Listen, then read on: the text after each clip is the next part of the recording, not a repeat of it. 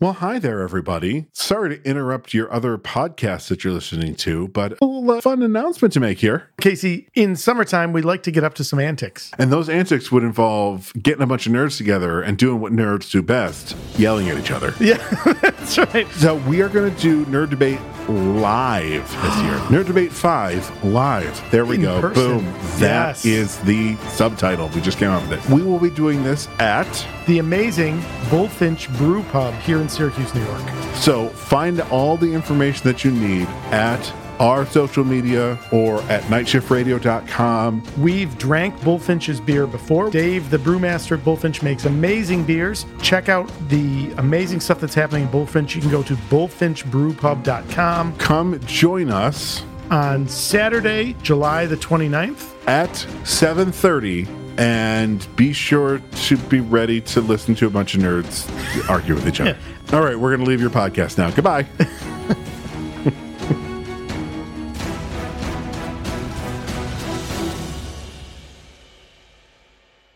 You're listening to the Superpod HeroCast, a Night Shift Radio production. Oh, the 90s. Oh, nothing says 90s like tribal tattoos. Tribal tattoos and before vampires sparkled.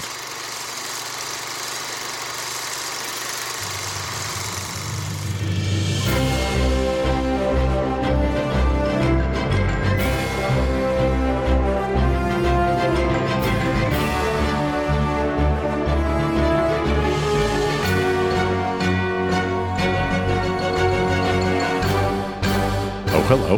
Hello. And welcome to the Superpod HeroCast. Guys with beers talking about movies with capes. Episode 105. I'm Casey Ryan. And I'm Todd Panic. And we watched Blade. Remember when I said last episode we should do our Blade imitations? I forgot. This is before Wesley fixated on the voice. I think by the time we get to Trinity, it's like vampires and I'm going to talk like this. But in this, he does 4 different accents throughout the film, including for a hot second British, which Blade originally is. I'm like, was this the first day of shooting? And then they're like, Wesley, just don't do the British accent anymore. I did not know that about, and I did not look up the character. I didn't realize he was British. Goes all the way. Well, originally, I think they've Americanized him since, but when he first appeared in Tales of Vampire or something. Yeah. Tomb of Dracula number 10, July 73. Yeah. Tales of Vampire, Tomb. Yeah. Dracula owes Moon Knight money. Fucking nerd. Fucking nerd. I can't wait to talk about this. This movie is such a specific time. Sure. I would say this movie is as much a product of the 90s as the first Crow movie is, for better, for worse. Whoa, this sits in a really weird sweet spot of trying to be a little The Crow, and New Line, because it's a subsidiary of Warner Brothers, must have been getting dailies from The Matrix and being like, more of this. So New Line was only the distributor. Actually, this is an interesting production thing. This is actually Marvel Studios, or the earlier iteration of Marvel Studios, Marvel Enterprises. This is their first movie. I know, isn't it weird? Yeah, but New Line was only the distributor, so they're not. So technically, this kind of makes this a DC movie. No. No. Distribution is not production. Those are two totally different things. I just wanted to do that, and again, I wish this was a visual medium, because you were no. Yes. No. Much like Chris Die Hard is a Christmas movie, which of course it is not. Hey, Casey, our chat today says different, sir. No. Advent is not Christmas. Advent is Advent. Christmas is Christmas. Leading up to what does it lead up to? My sidewalk leads up to my house. It doesn't mean my sidewalk is my house. Oh my God, you fucking nerd. All right. Hey, Todd, we're here to talk about Blade. That's right. Oh, man. I sent this to you last night, but I need to put it here before we get into what we're drinking. This movie drags. It's a 2-hour movie. Yep. And it feels like a 4-hour movie. At one point, I paused it when there's a huge revelation, and I'm like, oh, we got to be in close to the end. Fuck, we got 50 minutes left? I know exactly what you're talking about. I know exactly what you're talking about. We're winding down. We got like 20 minutes left of this thing. Motherfucker. Then I know... spoiler for the end, it is not something I would cut. It is pick up the fucking pace. God, these scenes go on forever. That's fair. Well, okay, let's not get ahead of ourselves, Casey. We're not barbarians. We've got some structure here. I guess I don't want to get to the beer because we're somehow repeating a beer. But since we are guys with beers talking about movies with capes, what are we drinking? So I realized, and truly, it was about 30 seconds before we hit the record button. So this does not exist in a method anywhere we can share. But I had this sneaking suspicion as one of my last things to do today was looking up the beer info, and we're drinking a beer from Left Hand Brewing Company out of Colorado. This is a brewer that I've drank their beer off episodes. We've drank it in episode, and I'm looking at the beer going, boy, it seems awfully familiar. There's no chance. Yep, sure enough, this is our first ever beer repeat. To be fair, it was like 3 seasons ago. Oh, it's season 1, episode 15, The Amazing Spider-Man #2. Did we got through both Amazing Spider-Mans in season 1? Yeah, we pulled them really quickly to almost not back to back, but they were pretty close. That is a crying shame. I know. So I'm embarrassed, but hey, this was the organic pick from our dear friends at Branching Out Bottle Shop. I was over there the other day. Surprisingly, did not find any beers themed around vampires. Now, that is what I was just about to say. I was about to say, and you also had a really hard time finding something that fit the vampire theme. Yeah, surprisingly, no vampire beers. Lots of and this is October 13th that we are we are filming. We're filming this apparently. Lights, camera, action. That's right. That we are recording this, so it's just like this should be the prime time for vampires, blood, something. So, if this was a magic user, there's Warlock is a very popular pumpkin imperial ale that comes out this time of year. Lots of beers around zombies, but nothing for vampires. So weirdly, there's a zombie in this film.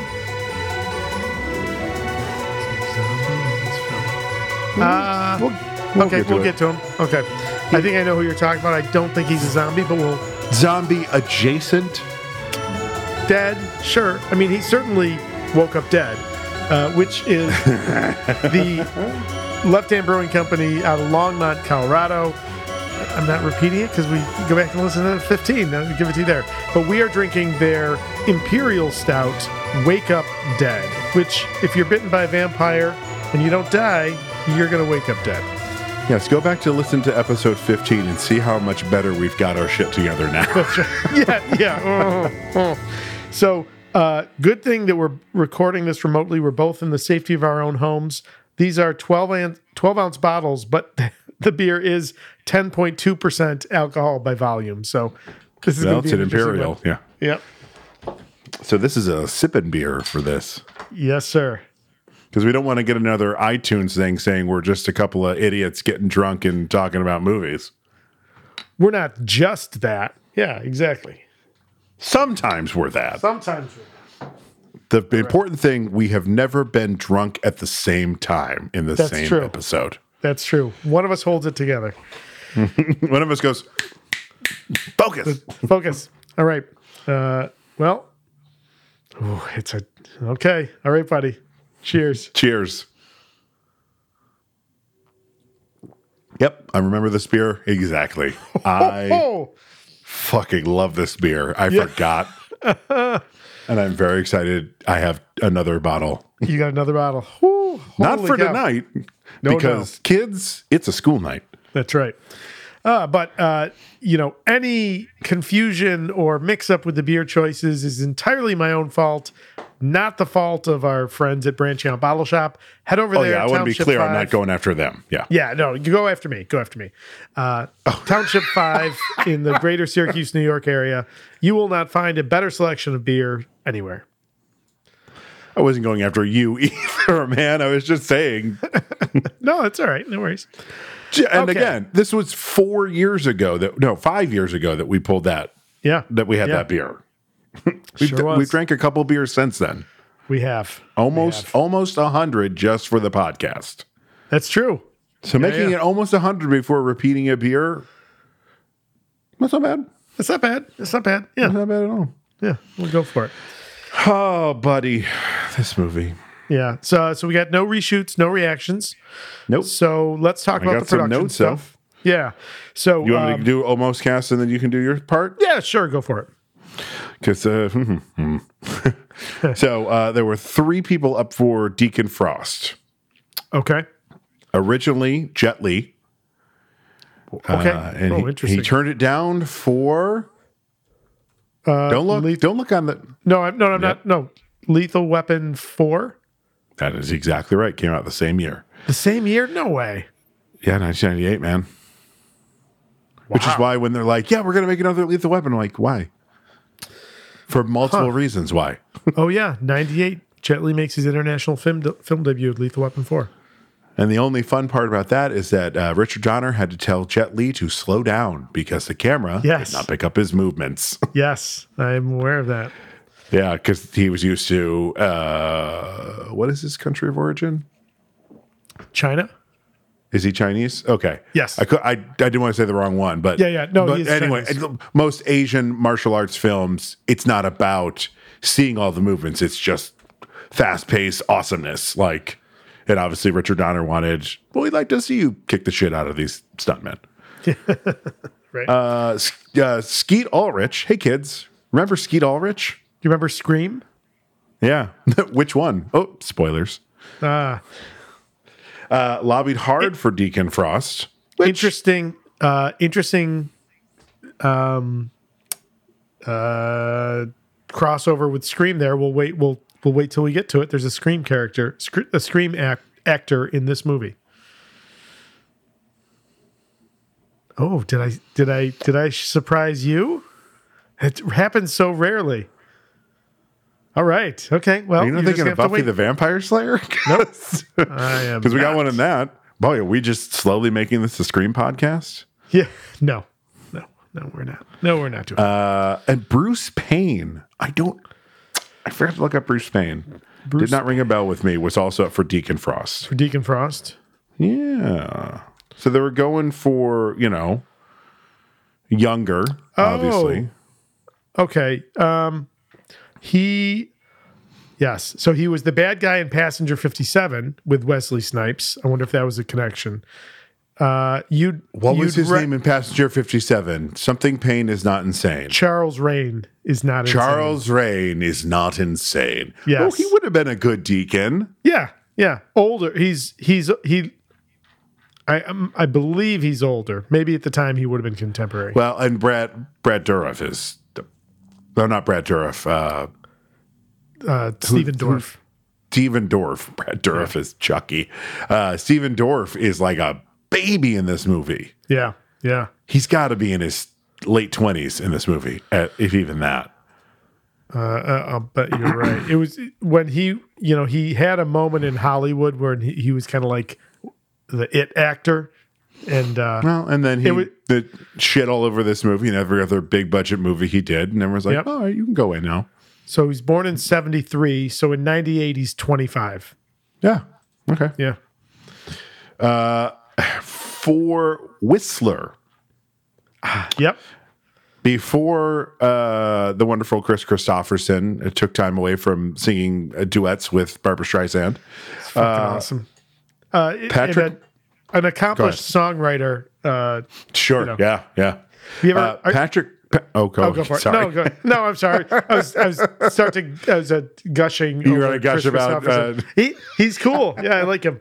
He's a cool dude. Yeah. Patrick McGowan. Patrick McGowan. I know that name. Why? He is from Braveheart. He is the King of England. Oh. Edward Longshanks. Oh. Ooh, I don't like him because he's so good in Braveheart.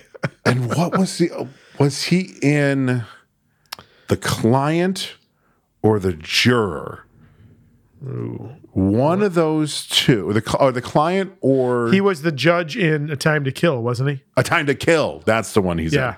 God, I still say to this day, that movie, even 5 years after it was made, would never have been able to be made with that cast because all of their salaries would have been so incredibly expensive because they got them in the beginning of most of their careers. But that is not popping up on his IMDb.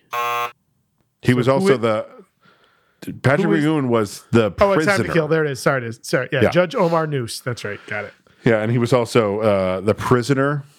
Yep. Guy stuck on an island and chased by a smoke bubble monster that roars. It's so weird. It was on PBS. I'm like, it's weird shit. I don't know. Yeah, I think it was a BB. Wasn't it a BBC show? Yeah, because most of the PBS stuff ended up on BBC. Most of the BBC stuff ended up on PBS. Yep. Monty Python. Still don't know how they got away with that because there was swearing and boobs. But it's art, so I guess you can get away with it. And lastly, for our titular character. Yes. Originally considered before Mr. Snipes. Tell me it's Bill Cosby. Tell me it's Bill Cosby. Oh, God. And you take the vampire and you stab him with the stake. The drinking the blood of Karen scene would have come off very different. Yeah, right. Usually I just spike the Jell-O and then I give them the Spanish fly. Yeah. We're slowly devolving into Harry Carey. You know the moon is made of cheese. But if it was made of chicken wings, would you eat them? I can only do Will Ferrell as Harry Carey. That's what I'm doing. That's literally a lot because that's the Jeff Goldblum episode, and you see Jeff Goldblum look off at Lorne Michaels and just be like, "What? I don't know what these aren't on the cards in front of me right now." So for Blade, originally it was My Head is a Shark's Fin, one Mr. LL Cool J. Oh, interesting. Okay, interesting. Listen. Let's set aside how crazy Wesley Snipes becomes after this. He goes to prison. He pays the price. He does the time. This movie is the height of his fame. In fact, I grabbed that. Where was it? One moment. Yeah, I had that as another note. Oh, didn't I? I thought I grabbed it. Okay, yes. So, at this point in his career, Wesley Snipes has done New Jack City, Jungle Fever, White Men Can't Jump, Rising Sun, Demolition Man with the 3 shells. Like, this movie really was huge. And, spoiler, he delivers. Again, forget everything that's going to come late.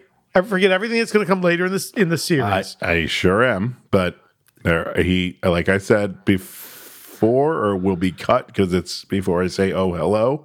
Yeah. Wesley Snipes plays Blade 4 different ways in this film. There's one time, very early in the film, I still chuckle in a great way at, and I will point it out when it happens, where it's almost Lee Pace in Guardians of the Galaxy's. What are you doing? The dance fight? Yeah. It is just Wesley Snipes asking a question very, very angrily. When he gets shot? Motherfucker, you out of your damn mind? Yeah, yeah. But think about it. So this is and again, this is production stuff. So Marvel Enterprises is formed. This is around the time that Marvel goes bankrupt. What was his name? The Stan Lee. How dare you? No, not him. He hasn't even been dead 5 years. And you've already forgotten his name. Forgotten him. No, the toy guy. What's his name? I'm not thinking of... Ronald Perelman, right? Ronald Perlman? Are you Well, mispronouncing? Perelman. I'm just kidding. Yeah. I don't think Ron Perlman had anything to do with toys. Yeah. Bill Stein. There's another name Marvel Comics, much too long of a history for us to go into here, but as a business has had ups and downs. Marvel Enterprises gets formed in 98, early June of 98, when Toy Biz and Marvel Entertainment Group merge into Marvel Enterprises coming out of bankruptcy. Now, Marvel Studios is one of the 4 major units in Marvel Enterprises, along with Toy Biz, licensing and publishing. So the successor of all of these various kind of corporate entities will become the Marvel Studios that is bought and owned by Marvel, then Disney today. So this truly is, forget about the movies that are made by other companies. Like, this is a Marvel Studios movie. It's kind of crazy. But the fact that they have any hand in this? Ooh, no, because at this time he was Lauren Schuler Donner's assistant, because he was her assistant on X-Men. Yep. So, but this is the equivalent of real.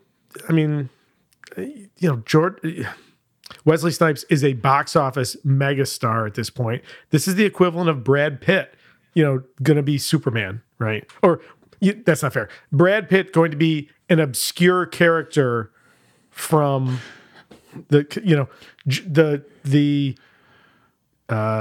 the Black Green Lantern? Yeah. Hang on. The Black Brad Green Pitt Lantern is Jon Stewart.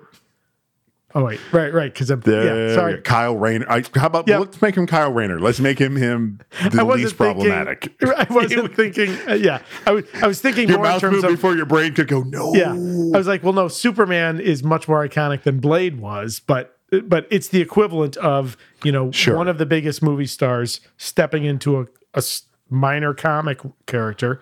And we talk about how like X-Men and Spider-Man, everyone's like, oh, those are the ones that jump-started it. This literally jump-started it. Yeah. In fact, did you see the note what initially Wesley Snipes' meeting was about? No. With Marvel Studios?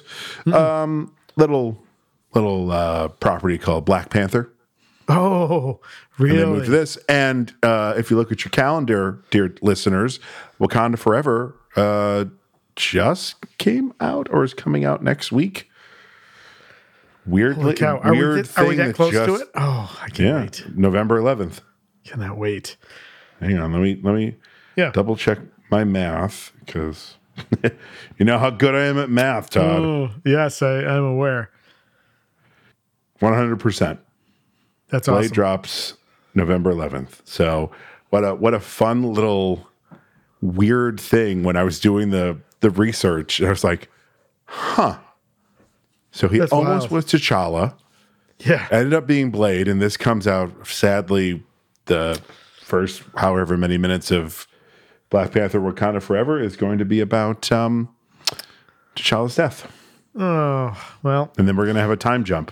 I'm so glad they didn't recast. So I have avoided any of the marketing stuff. So I can't wait to see the movie, because I don't know how they're handling it. And I don't know who the Black Panther is. I know that there was some potential spoilers, but I've avoided them. Yeah.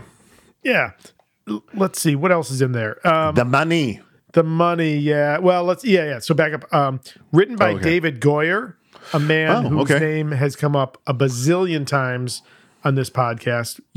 One of the, not the architect, but certainly one of the builders of, the modern superhero movies. Yeah. I mean, he's, Right. He wrote Man of Steel, didn't he? He wrote He's written. Yeah. Let's. So starting. So he starts with, in terms of the superhero genre, The Crow, City of Angels. I'm not holding that against him. Then Blade, Blade 2, Blade Trinity, Batman Begins, The Dark Knight, He writes the story, not the screenplay.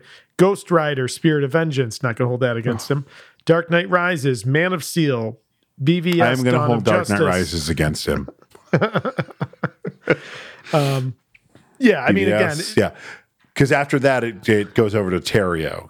Chris Terrio wrote Justice League.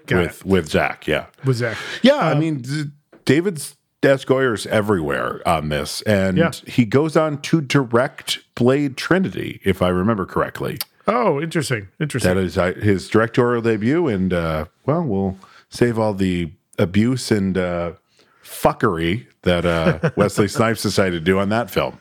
Yeah. I can't wait to talk about that one.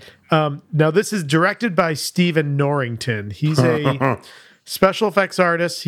He's also a director. You know what he directed, Todd?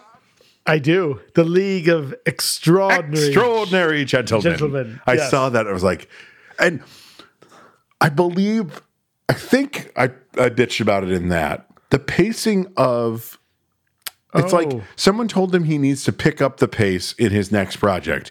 And he's just like, make it really fast and not make sense. Got it. Here's the League of Extraordinary Gentlemen. Somewhere in between the League of Extraordinary Gentlemen and Blade is a good paced movie. And Stephen Norrington doesn't understand that. And it doesn't matter because the last thing he directed was the League of Extraordinary Gentlemen. And he's done. And I'm okay. He's retired, yeah. So you talked about the money. This movie has a budget of $45 million, 1998. $45 million does a total of 131 million at the box office worldwide. That's a success. Translating $98 to 2022, it's a factor of 1.82. So that $45 million budget becomes an $82 million budget. Again, one of the biggest movie stars of the time. Yep. And that 131 at the box office becomes 238. So it's a commercial success, launches a franchise, and I would argue, is certainly a stake in the ground for the modern superhero movie. 100%. But here's the real question. Yes. Did we both like it? And to answer that, we should roll that. Well, God damn it. I had the most perfect segue into it, and you're going to fuck it up. What else do we have to say? Well, the IMDb rating. We can put that at the end. Fuck it. Roll the film. I'd like to point out that I get off easy because the first and last paragraph of this thing is super fucking short. It sure is. I was like, ooh, this worked out well for Casey. Yeah. In 1967, a pregnant woman is attacked by a vampire. Well, we don't actually see an attack. Right, we don't. Okay. Yep, it's the aftermath. And that's important that we don't because, well, reasons. Later in the film. Yeah. Causing her to go into premature labor. Doctors are able to save the baby. Doctors are unable to save the baby and movie. Casey. But the woman dies of an unknown infection. So I love this opening scene. It's less than 2 minutes long. It's not the attack by the vampire. It's the aftermath as this young black woman is being brought into a late 60s era metropolitan hospital. It's 67 or 68, right? It's 67. Is it 67? So it's 31 years later? Okay. Yeah. It's a wonderful bit. It's so short. It's succinct. There's not any direct dialogue. It's more like you're overhearing stuff. Mm-hmm. But what a great job it does of setting the tone. And boy, this is squarely in the dark horror spaces of a Marvel comic books universe, which is perfect for the character. I love the way this starts out. It does such a great job of showing instead of telling in terms of like the tone of the movie we're going to get. Yeah, 100%. I would like to point out before we continue that sometimes when a movie studio doesn't think that the movie is going to do well, but they still are going to release it instead of collecting $1 billion for it never to happen. So the opposite of Batgirl? Still mad. Will always be mad. They will give it just generic, the credits that we see at the beginning of this movie. Like even Blade was just Helvetica. Like it was such a 90s font that we all used. It's like, oh boy, New Line just did not think this thing was going to go anywhere. I think that's more a question of, I do think that's kind of the tone they're going for. The setting is kind of a... But at least the word Blade should have been in the font that's on the fucking poster.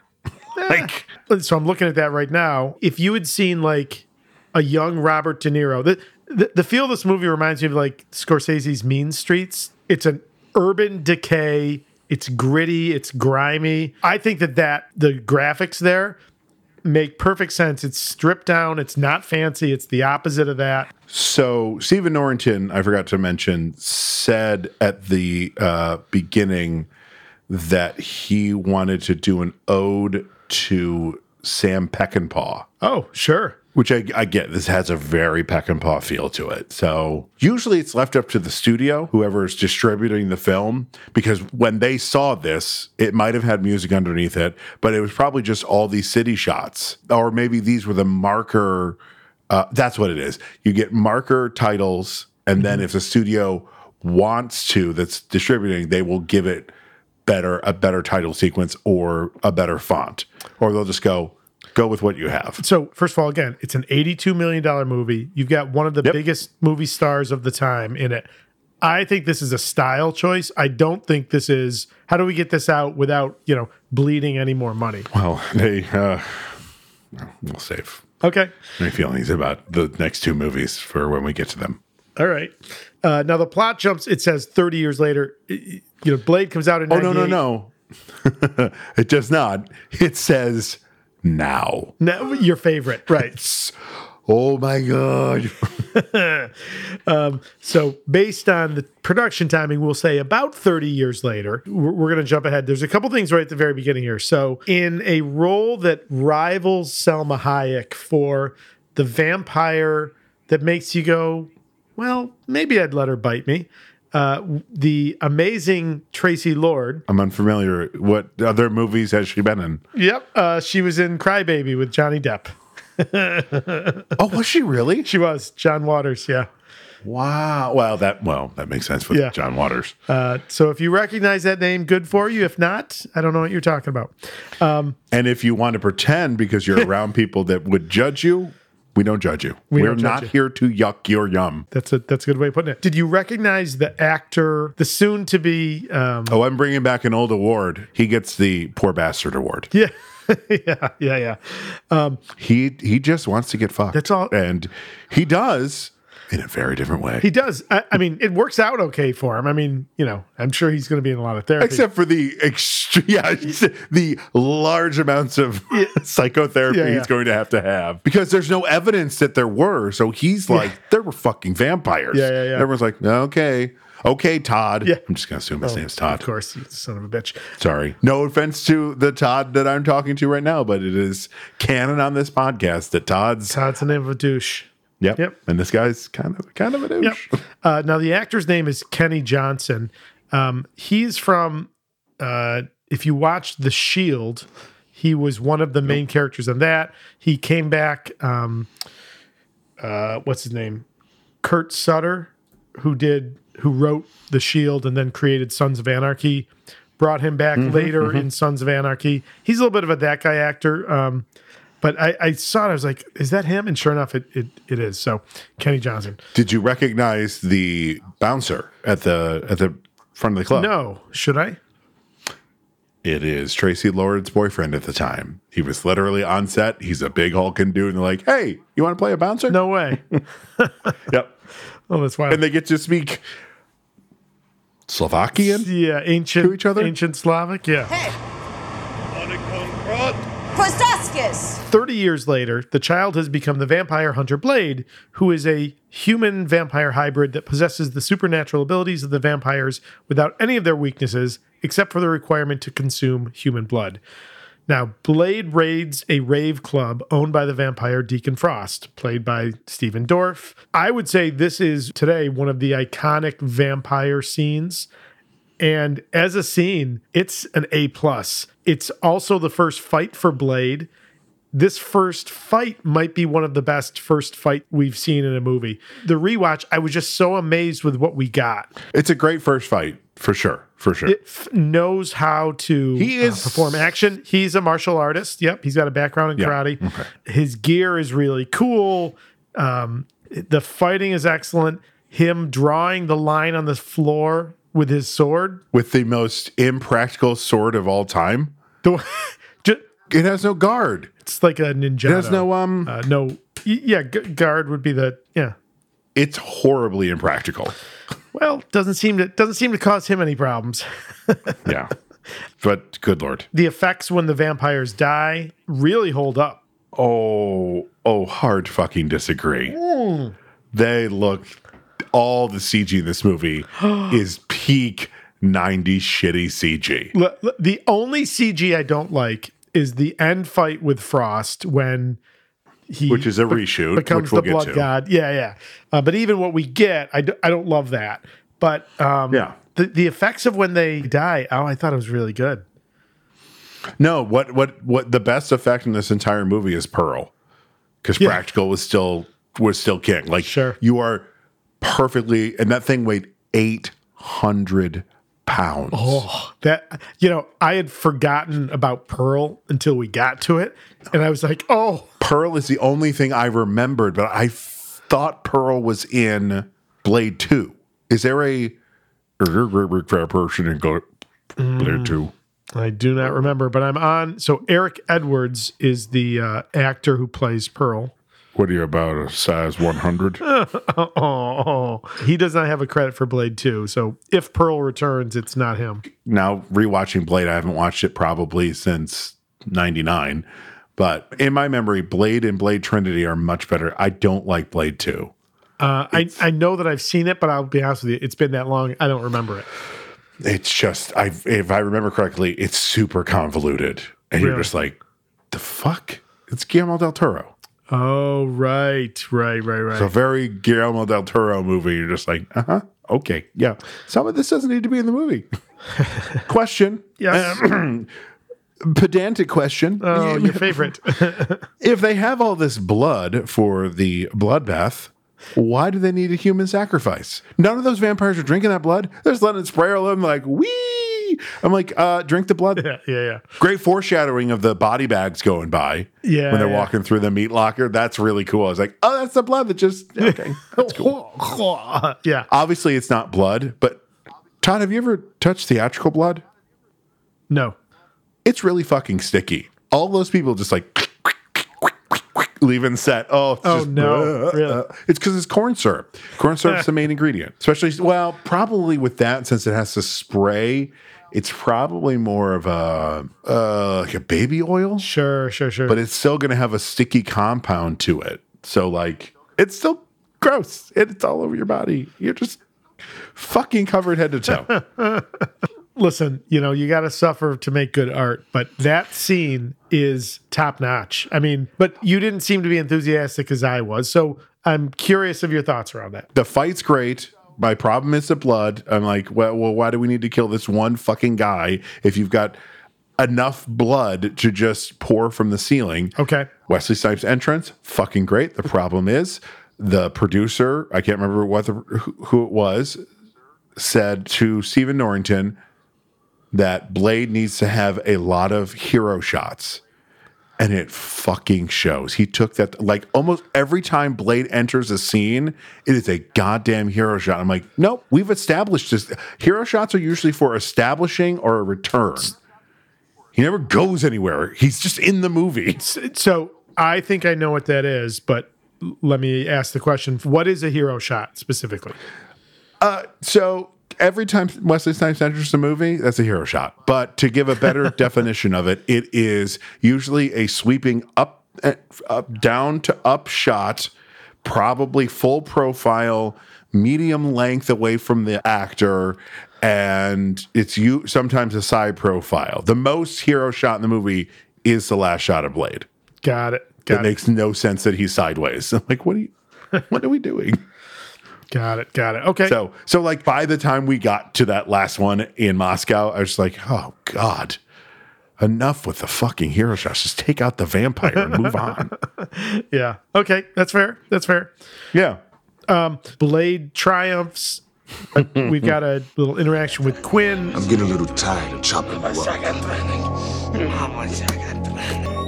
Thought I might try fire. The famous Donald Logue, who we actually talked about last time. I think last. Yep. Oh, we were talking about this. Yep. Yeah. Yeah. Donald Logue he's wonderful in this film. He was only supposed to be in that first scene, and maybe his resurrection, and then done. And he was so good that they kept him in, and he got to ad lib a lot of his stuff. He's really good. He's really Every funny. time he's on scene, he's worth watching. Yeah, and he's fun. Spoiler: he may be the actor having the most fun for me. Okay, put a pin in that. Now, police take one of the vampires to the hospital. Yeah, wait, That hang on. is the aforementioned Yeah, Quinn. one of the vampires, like a main vampire throughout the rest of the film. Wikipedia, get your shit together. Police take Quinn, a vampire, to the hospital where he kills Dr. Curtis Webb and feeds on hematologist Karen Jensen and escapes. Poor Dr. Curtis Webb just wants to talk to his ex-girlfriend. I thought you promised to give me some distance. I just want you to come down and take a look. Ends up getting murdered. But like, I love when he's like, come down and look at the thing. She goes, I don't want to hear a word about us. he goes to make the Y incision. He's like, You ever have second thoughts about us? and I wanted to be like, I'm out. There's one thing right. I told you not to do. This sequence as well, I love the sequence as well. So what's happened is Quinn has been set on fire by Blade. The cops show up before Blade can ensure that Quinn is destroyed. Quinn is one of those vampires that somehow, and this is a lot of the vampire lore in this movie is real, like glazed over, Squishy? to be like, I don't even like Quinn. It says that Blade has killed Quinn a bunch of times when he's got him hanging there, and he's like, I think I'll chop your fucking head off this time. And I'm like, Yep. have you tried stabbing him through the heart? The OG way to kill a vampire? So Quinn, as a charcoal briquette, has been brought to the hospital where he pops up, kills Webb, drinks his blood. I believe you wanted to say a charcoal quinquet. That's a well done, sir. Well done. Thank you. Well done. Thank you. Dad jokes. Yeah. It's my bread and butter. That's right. Be here all night. Tip your waiter. This movie's great. So he pops up, kills Webb, attacks Karen Jensen, bites her, but is driven off as Blade shows up to finish Quinn off. Quinn rabbits. So when Blade is at the end of the hallway, the way he's 3/4 profile, Yes. hero shot. Got it. Okay. It's obnoxious. Blade takes Karen to a safe house where she's treated by his old friend, Abraham Whistler. So love Chris Christopherson. Love his characterization of Whistler. Love the lair. You know, it's an urban above ground bat cave. So he's subletting from Darkman. Yeah, Right? that's right. Darkman's actually like 3 warehouse buildings over. They don't acknowledge each other. Yeah, he's like, oh no. Darkman used to be here, but he moved. He's moved. Yeah, because he can't go out in the sun at all. That's right. I can. So he's got to be more secluded. That's right. Hey, Todd. Hey, Casey. Well, before you get into your love of Chris Christopherson, Yes. I have a feeling that's your note here. Do you know what the Whistler and Harley Quinn have in common? I'm going to say that they were both characters who showed up in the comics after they were portrayed on screen. No, close. So close. So close. They are characters that originated as cartoon characters. Ah, Whistler first appeared when Blade showed up on Spider-Man the Animated Series. no kidding. Like 3 years before this movie. Wow. Like during the Morbius run on the Spider-Man Animated Series. Which, spoiler for the end. Well, not this end, but an alternate end. Yeah. An end. An end. Yeah. It'll be Morbin time. How fucking dare you? You know, this layer would perfectly work for Robert Pattinson's The Batman. I mean, it's not far off from what he has. Yeah. It's like a garage. It's like a greaser garage. Yeah. 'Cause Whistler is pretty much a grease monkey. Like, I mean, Blade drives a souped up Dodge Charger. Pretty badass. For all you car nerds out there, it is a 1968 Dodge Charger. Ooh, how do you get that one? Todd, I like cars. Oh, that's right. I forgot you and you used to sell them. That's right. I forgot about. I always. I never sold a 1968 Well, Dodge that. Charger. Yeah. But yeah. All right. Yeah, my dad and I go to the Nationals every year. Oh, so. that's right. I forgot about that. Now, Whistler explains that he and Blade have been waging a secret war against vampires using weapons based on their elemental weaknesses, such as sunlight, silver, and garlic. As Karen is now marked by the bite of a vampire, both he and Blade tell her to leave the city. But not before injecting her with... Allium sediment. Garlic.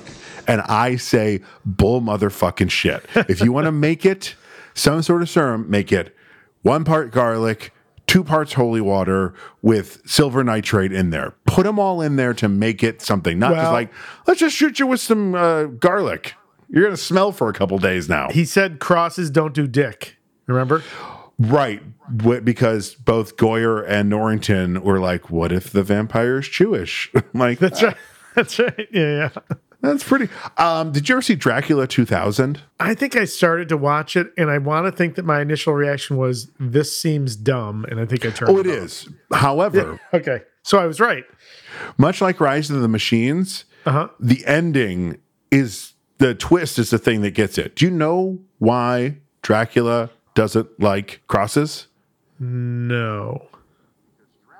Because Dracula is Judas Iscariot. Oh, that's a good one. I went, well, fuck, wait a minute. Hang on. Where was this the rest of the movie? This is a really, like, they worked backwards from that. Like, someone in the writer's room wrote Dracula equals Judas Iscariot, and they all went, we got a movie.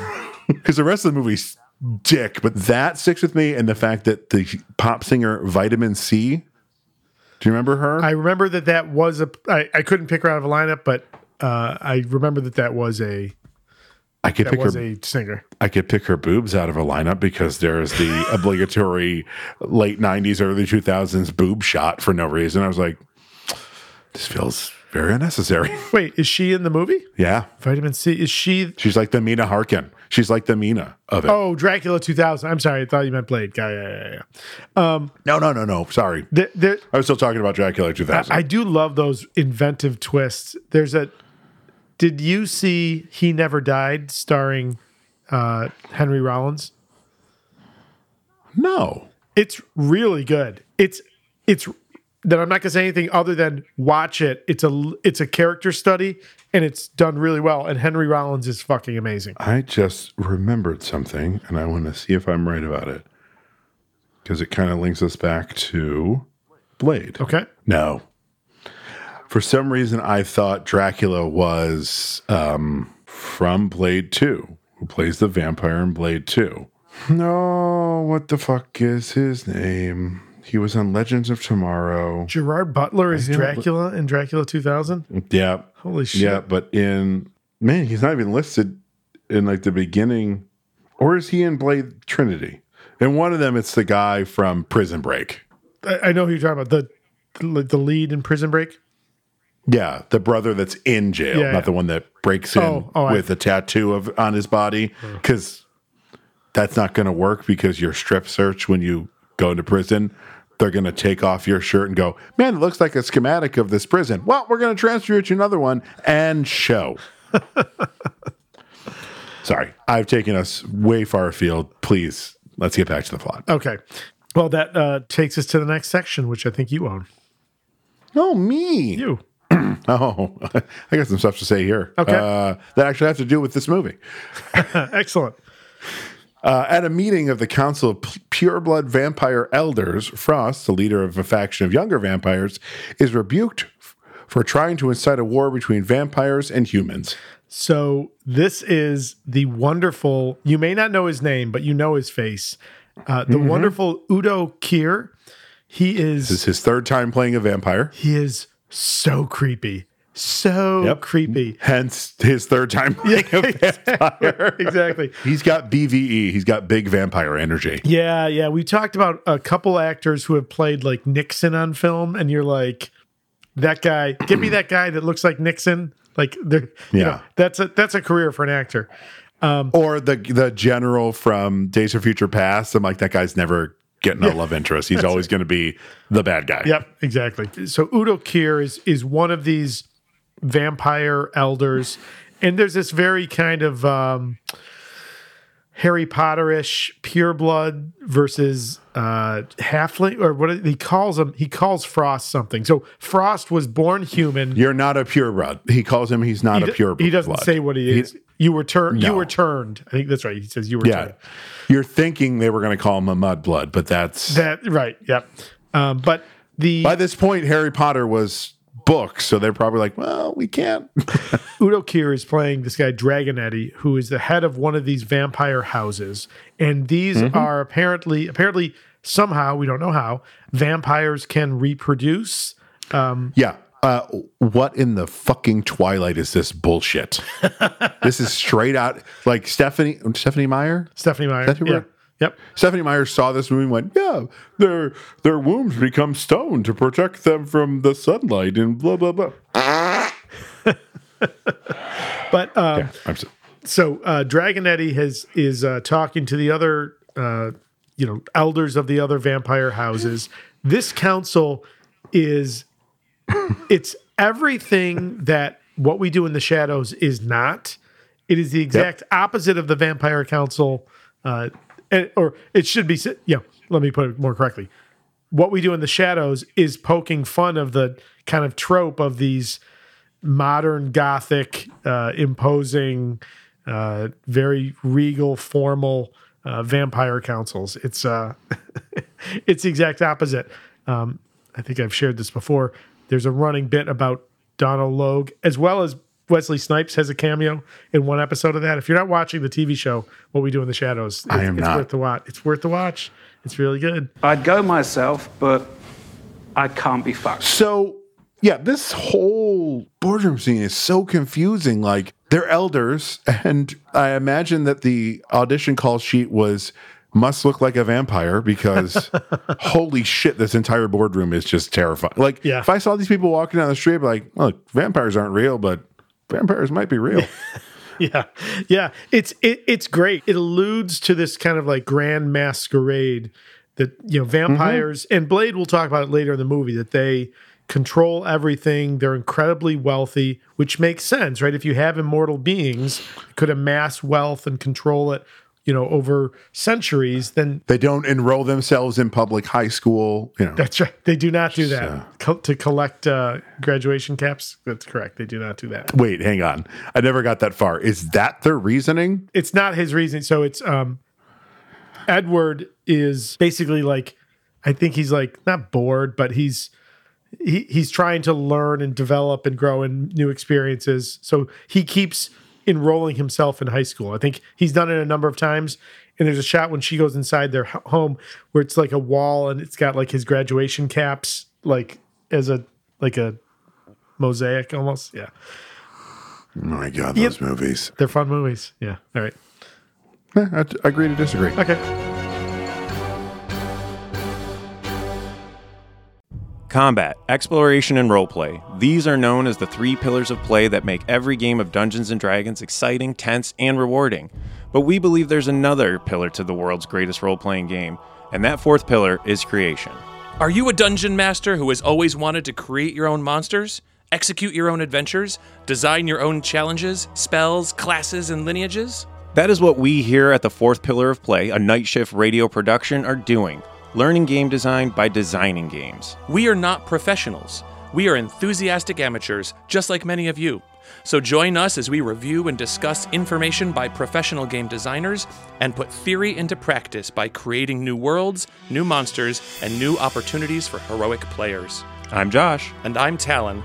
Join us at the 4th Pillar of Play, available wherever you download your podcasts, or visit us at www.4thpillarofplay.com. And we look forward to creating with you.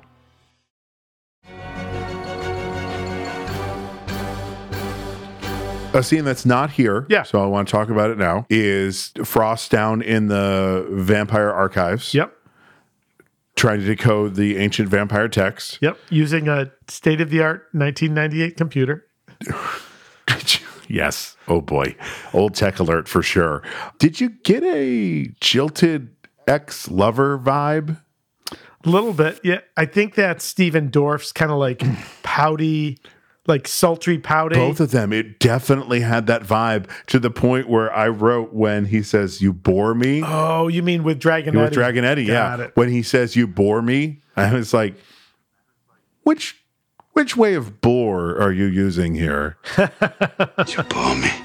Phrasing? As Frost and his kind are not natural-born vampires, they're considered socially inferior. To which I say, why? They're still vampires.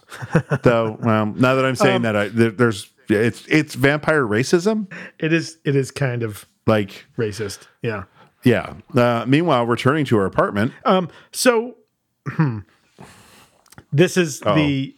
Do you want me to finish the thought before you go? Go for it. Okay. Returning to her apartment, Karen is attacked by police officer Krieger, who is a familiar, a loyal human to vampires. Yes. A couple things I love here. I love the bit of the lore with the familiar, right? I love the neck tattoos or the glyphs that Blade calls On them. the back, yeah. On the back, right? Like letting him know who they belong to. I love the lore that the world is developing, even if it's not fully fleshed out, even if some of it doesn't make sense. I just love how it really kind of like immerses you in this world. Now, maybe in 2 and 3, we're going to get more of that. Maybe they didn't. I don't know. Yeah.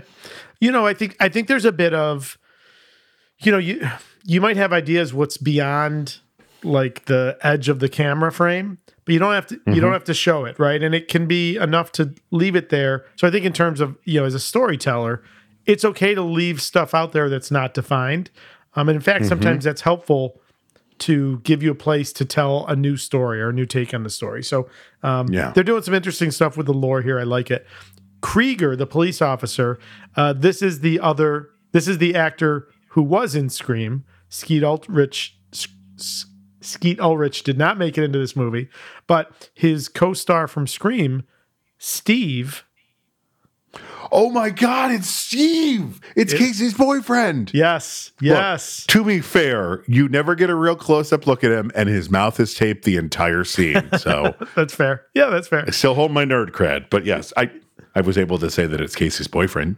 You did, yeah, that was impressive. But I'm watching this, I'm like, this guy looks really familiar, and I had to do a little bit because you just watched Scream, right? I just watched Scream. Yeah, yeah. So both streams. No, I did not. No, Jack watched the new one without me.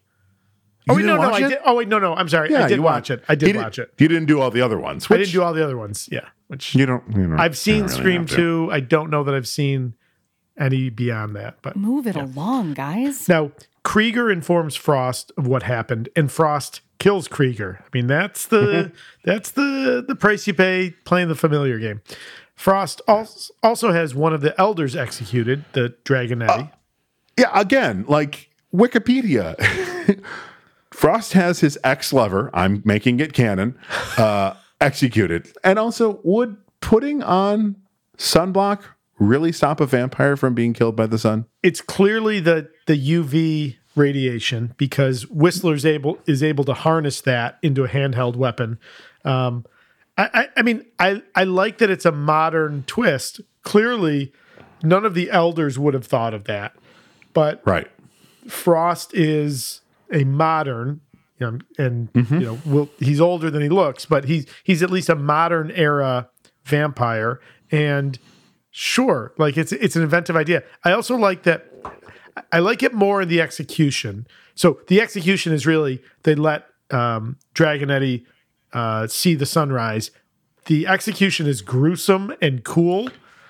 And the best CGI in the movie. Yeah, agreed. They spent money on that because you wanted to feel the weight of that death. And I was just like, fuck, man, that was rough. I like their protection in that. So they've applied sunblock around their faces, but then they've got full body motorcycle leathers and a full face motorcycle helmet. Yeah. So I'm okay with it there. I'm less okay with it later when Frost confronts Blade outside, and it's just in broad fucking daylight. Yeah, that like, one I was like, I think you're stretching it a little bit. All Blade needs is a big bucket of water, and you're going down like the Wicked Witch of the West, man. Yeah, and if it was that simple, then why wouldn't wouldn't he walk around in the daylight all the time? Right. Like, Right. I like it with the helmet because, you know, he's got the full face mask helmet, but also the sunblock underneath it. That feels right. But just like nothing and just walking in the light feels like cheating, to be honest with you. A little bit. Dragonite is executed. The others are stripped of their authority. And this is in response to the earlier disrespect shown Frost at the Council of Vampires. Meanwhile, Blade comes upon Pearl. One word. Ew. Right? Yeah. A morbidly obese vampire. And that truly does not do justice to this practical effect, as you said. Oh, yeah. Originally, so for the beginning of the scene, I thought Pearl was a female. Mm-hmm. But then everyone started referring to Pearl as a he, and I was like, okay. But Pearl originally was going to be a androgynous Korean man or a Korean looking person. Okay. And then when they decided to go with the morbidly obese, there was also going to be dead children just laying around him because they would just toss the children to this morbidly obese vampire and he would suck the blood and just throw the bodies, like in various levels of decay. And I'm just like, I'm glad that's not in the film. Yeah. That's a rough one. Yeah, this is an R-rated movie, and it uses that. Yeah. But that would have been much. Agreed. That would have been too much. Yeah. So they've come upon Pearl, this morbidly obese vampire. They torture Pearl with a UV light into revealing the Deacon wants to command a ritual where he would use 12 pure blood vampires, the elders of those houses, to awaken the blood god, La Magra, and Blade's blood is the key. That's your line. I'm so sorry. Okay. I'm sorry. We need. I just realized there's a car chase scene earlier. There's a car chase scene. Blade is chasing. Oh, he's chasing Krieger. Yes. He's following Krieger to the vampire Asian Korean nightclub. Yeah, where we find Pearl. So to get to this scene, holy crap, the sped up, air quotes, car chase. Give me a fucking break. When it turns down that alleyway and it's very clearly a car that's doing like 10 to make the turn, they're just like, speed it up. It look cool. I'm like, nope, that's not how that works. That didn't work. When Pearl is scared by Blade, what happens? Oh, he farts. Ha. I do like the sizzling. Oh yeah. When Karen is sweeping him with the UV light. That one's pretty good. Yeah, that's properly horrifying. So during this, there's is this when the huge fight happens with the little girl at the beginning and they keep breaking the scroll cases? Or is that yes, in my notes? Because Blade sees this heavy steel vault door in Pearl's room, goes through it. That's where all the hanging parchment pieces are. The girl, the bait, and then Quinn comes in with an army. They're able to overpower Blade. Things look bad, and they are saved by the entrance of Whistler. Bit of racism. Okay. When everyone hits Blade, it's a normal punch sound. When the Asian guy starts hitting Blade, it is suddenly the stereotypical kung fu movie punch sound. I was like, are you fucking kidding me? I did not notice that. No. It happens later at the end of the film, too, when he fights him again. It's like, really? Again? You did it the first time. You got to this point in the film and you went, yeah, let's be more racist. That's right. That's unfortunate. So after this fight, at the hideout, Blade injects himself with a special serum that suppresses the urges to drink blood. Is it a serum or is it just some sort of super blood? It just looks like blood. I mean, is this like the heroin and cocaine? Like they don't want to say this, it's just blood, so like it's a serum. Like, well, it doesn't make any sense. Why would injecting blood no, because there's got to be something to it because it's able to suppress his appetite for longer than feeding, but it's becoming gradually less effective. So it's, and Whistler tells Blade that he did some research on Karen. She's a hematologist. She might be able to help. They're trying to come up with a new formula. So, I mean, all those things put together, it might be based, it might start from blood, but it's some kind of a formula, medicine, drug. Yeah, well, hang on. I thought I had it here saved. Okay. I'm so sorry. So they talk about in this scene about how like vampires lack hemoglobin and all that. Mm-hmm. That's the real. Let me see if I can say this. Let me just do the letters. PCT is a type of porphyria, or a blood disorder that affects the skin. And what it does is it gives you a white skin. It recedes your gums to make it look like you have fangs. And it makes you, and it's because of a hemoglobin deficiency. And people were really biting the necks of people to get the blood, biting their necks, biting their wrists, biting people to get the blood that they need. So like vampirism, of all the cryptozoological creatures that we have, this is the one that's most rooted in something that really fucking happened. It was a real like problem for a long time. And when they said that, I'm like, hey, wait, I used to remember this, so I had to look it up again. Oh, very cool. That this is a real thing. That like that's where we get the idea of vampires, and that's why Whistler's first name is Abraham.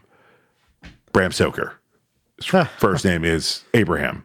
Abraham Stoker, and Ben Helsing's first name is Abraham. Oh, that's right. Yeah, that's right. That's right. Okay. Anywho, back to the plot. The serum begins to lose its effectiveness due to overuse. While experimenting with an anticoagulant EDTA, I have no idea what that means, I'm not going to look it up, as a possible replacement, Karen discovers that it explodes when combined with vampire blood. This is gnarly shit. Yeah. When Blade gets those two vampires with it later in the film, that's with it ending with just like someone taking a gallon bucket of blood and just going whee up in the air to make it splatter up in the air. It's funny, it's funny and horrific at the exact same time and in this, equal measures. That's a place where, again, I think the CGI works. It's funny. It's a vampire movie. It's okay if it's a little ridiculous. I don't know if that's CGI. I think that might be practical. When their heads inflate? No, well, when you see them laying on the ground. I believe the shots of them on the ground is a practical I meant makeup. the actual process. When it starts, yes. Yeah. It's funny. So she manages to synthesize a vaccine that can cure the infection, but learns that it will not work on Blade. Karen is confident that she can cure Blade's bloodthirst, but it would take her years of treating it. Well, thank goodness she's a vampire too. Well, she's not, because it works on her. So she's all good. Good luck. Yeah.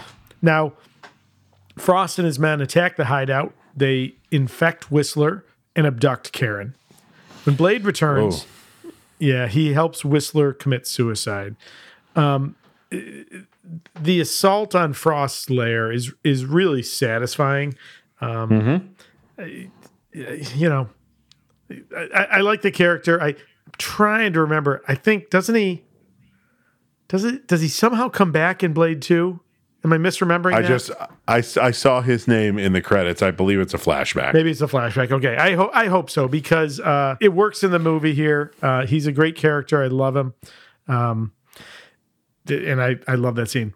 Did you see the note that Wesley Snipes had trouble getting through the scene because he was doing the exact same thing I was doing, which is laughing, because Whistler is covered head to toe in blood. So what does Blade do? Pick up the smallest fucking piece of gauze. Is like, let me just wipe it back a little here. That's right. And a little bit here. He does. And a little bit. And I'm just like, what good is this doing? You're going to need a bigger gauze. Yeah. You're literally putting a Band-Aid on a gaping wound. Yeah. I read that Wesley Snipes laughed a lot during that scene, and I don't blame him, because I didn't think of that until you said it, but that is That is fair to point out. When Blade attempts to rescue Karen from Frost's penthouse, he's shocked to find his still alive mother. What a twist! So Blade's mother reveals that she came back from the dead the night that she was attacked and was brought in by Frost, who appears and reveals himself as the vampire who bit her. So it's, a little bit of the trope of, your worst enemy is your father. Don't love that trope, but I would say I'm okay with it here because like it's like a moment, but it's not like a huge, like they don't have like a beat and a pause and a knowing look at that revelation. So they don't really linger on it. So I'm okay. How about the fact that we know Blade's mother is alive 45 minutes into this film when he's in his weird little white room lair? When Frost's there and he's looking at it on his even shitter looking computer, right. And that weird bed thing opens up. Yep. It's Blade's mother that's yes. like, your guests are waiting. But when she goes to sit up, when you can see her face fully, it cuts to the computer screen. And then when she walks towards him, it's like this much of, it's only like the bottom third of her face, but it's clearly Blade's mother. So that's actually an amazing thing. Like giving us the twist when we don't know we're being given the twist. Yeah. Yeah. That's fair. That's good. I like that a lot. Sanaa Lathan is the actress playing Vanessa. Yeah. She's in another shitty franchise movie too. Oh. She's in Alien versus Predator. Oh yeah, she sure is. 53 God. actor credits. Holy cow. A lot of TV. She plays Wesley Snipes' wife in something just a couple years after this. I saw that note too. Out of Time, was that Wesley Snipes? Yeah. Nope. That's Denzel. That one's Denzel. Alien vs. Predator. Brown Sugar. Maybe. Love and Basketball. No. Best Man. That doesn't matter. Okay. All right. Doesn't matter. All right. Blade is then subdued and taken to the Temple of Eternal Night. Were you getting some real Cabin in the Woods vibes from that temple? Yeah. Yeah, 100%. It's Right. totally the basement temple from Cabin in the Woods. Yeah. Major spoiler for Cabin in the Woods. Yeah. But also, if you haven't seen Cabin in the Woods, how fucking dare you? Yeah. What you think about your life choices? Come on. I mean, it's ridiculous. You got Chris Hemsworth before he fixed his lazy eye. Now, the Temple of Eternal Night is, I'm just moving right past that, is where Frost plans to perform the summoning ritual for Lamagra. Karen is thrown into a pit to be devoured by Webb, who is transformed into a decomposing zombie-like creature. So this was your reference. He's a zombie. He just talks, but he's a zombie. Like, it is George R. Romero zombie level makeup they put on this dude. And they're like, oh shit, now he's a zombie. Let's make him talk. So and there's is it Day of the Dead? There's a Day of the Dead part 2. One of them, the zombies just full on talk. And I was just like, I'm fucking out. This is no. Zombies need to be like, "Rrr." Now, I don't understand the logic here. My take on that was that he wasn't a zombie. He was like a quasi vampire. Like if he was able to feed, he would complete his transformation and return as a vampire. But because doesn't Frost like taunt Blade or Karen about these half-turned creatures? They're like, they live on the fringes. They'll eat anything, even other vampires. Yeah, maybe. Okay. So I think it's like he was turned enough. He would turn, but he's got to feed. But they've thrown him into this pit where there's nothing. So he's in this like limbo state. I don't know. Again, they don't explain it. They just hoped it would look cool for you. Yeah. And of course, it's the horror of her ex Webb, right? Of course, is putting her in peril. Now, Karen injures Webb and escapes. Blade is drained of his blood, but Karen allows him to drink from her, enabling him to recover. Hang on. Yeah. That's like the worst metaphor for the two of them fucking, right? With her gasping a certain way and constantly saying, don't stop. And literally ending with him climaxing. Yeah. It's clearly a very sexual act. Yeah. Which is, I was uncomfortable the whole time. That is part and parcel of, most vampire lore, right? Like vampires are very sexual beings. Yeah, exactly. Yeah. So, listen, it's rated R. It's uncomfortable. There's a moment where I think there's a question of, will he stop? Will he kill her? Has he gone too close to the line? Has he crossed the line? Again, for the movie and the tone and the story they're telling, I like it. It works for me. Also, how is Karen not dead? Like, it seems like Quinn drained her of a shit ton of blood at the beginning of this film a day ago. I think he mainly drained Webb. I think she was like the dessert, and he bit her enough to infect her, but she didn't have serious blood loss. I do think what Blade does to her does not make sense for her to be, sneaking up on vampires, taking their shotguns away, like helping out. So funny when she sneaks, like, to the point where, do they ever make reference to the vampires have good hearing in this film? I don't think they do. No. That's other lore. But I love the moment where Blade jumps down when Karen first wakes up. And if you watch this with closed captioning, the closed caption says, lands silently. Yeah. There is a reference when Blade and Karen have followed Krieger to the nightclub, and he's like, the bouncer, the guests, those are vampires, the hooker across the street. How can you tell the way they move and the way they smell? There is no reference to they don't make a sound. I can't hear their heartbeat or something. Yeah, there's no reference to that in the movie, but yeah. That's Daredevil's shtick. Oh, sure. Frost completes the ritual and obtains the powers of La Magra. Now, Frost kills one of the Elder members in this scene. Has killed two of the Elder members by this point. But in the total bullshit of the 90s, that's not how computers work. Right. The scroll makes the schematic for him and shows him how many members have to be there and who has to stand in the center. If he's killed two of the members, he can't perform the ritual. Well, I'm sure he took, like, those members were like the elders of those houses. I'm sure he took other members of those houses. But wouldn't it just be the elders, or is vampire magic, let's call it, such that when Dragonetti is killed, whoever was next in line now is the head of that house? Well, I don't think it's necessarily about the head of the house as much as it is. Okay. I think each of the houses represents like a different lost tribe, and you need a member from each of the 12 tribes, right? Okay, that should have been explained, because it made me go, hang on, you just murdered the guy that was standing in one of the spots. You shouldn't be able to perform this ritual now. Well, without being like, go get another member from that house. There's no empty spots, so we don't know. That's fair. So as far as we know, like, he's rounded up, all of the members of all of the ruling house members or whatever. How cool is, and I'll answer that question, very fucking cool, the effect of the vampire spirits, like, leaving the shells of their bodies? It's a cool idea. Again, the CGI at the time hurts it. No, it's not bad. It's just the last one, like, because it happened so fast. Yeah. The first 11, or was it 12 of them that are there? Whatever it is. When it does that last one, it really shows it coming out of them.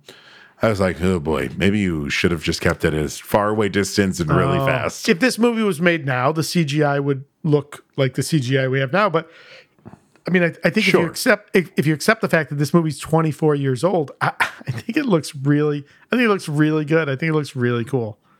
But a movie that is 30 years old, the CGI in that movie looks fucking fantastic. A little movie called Jurassic Park. Yeah, that's fair. That still holds up.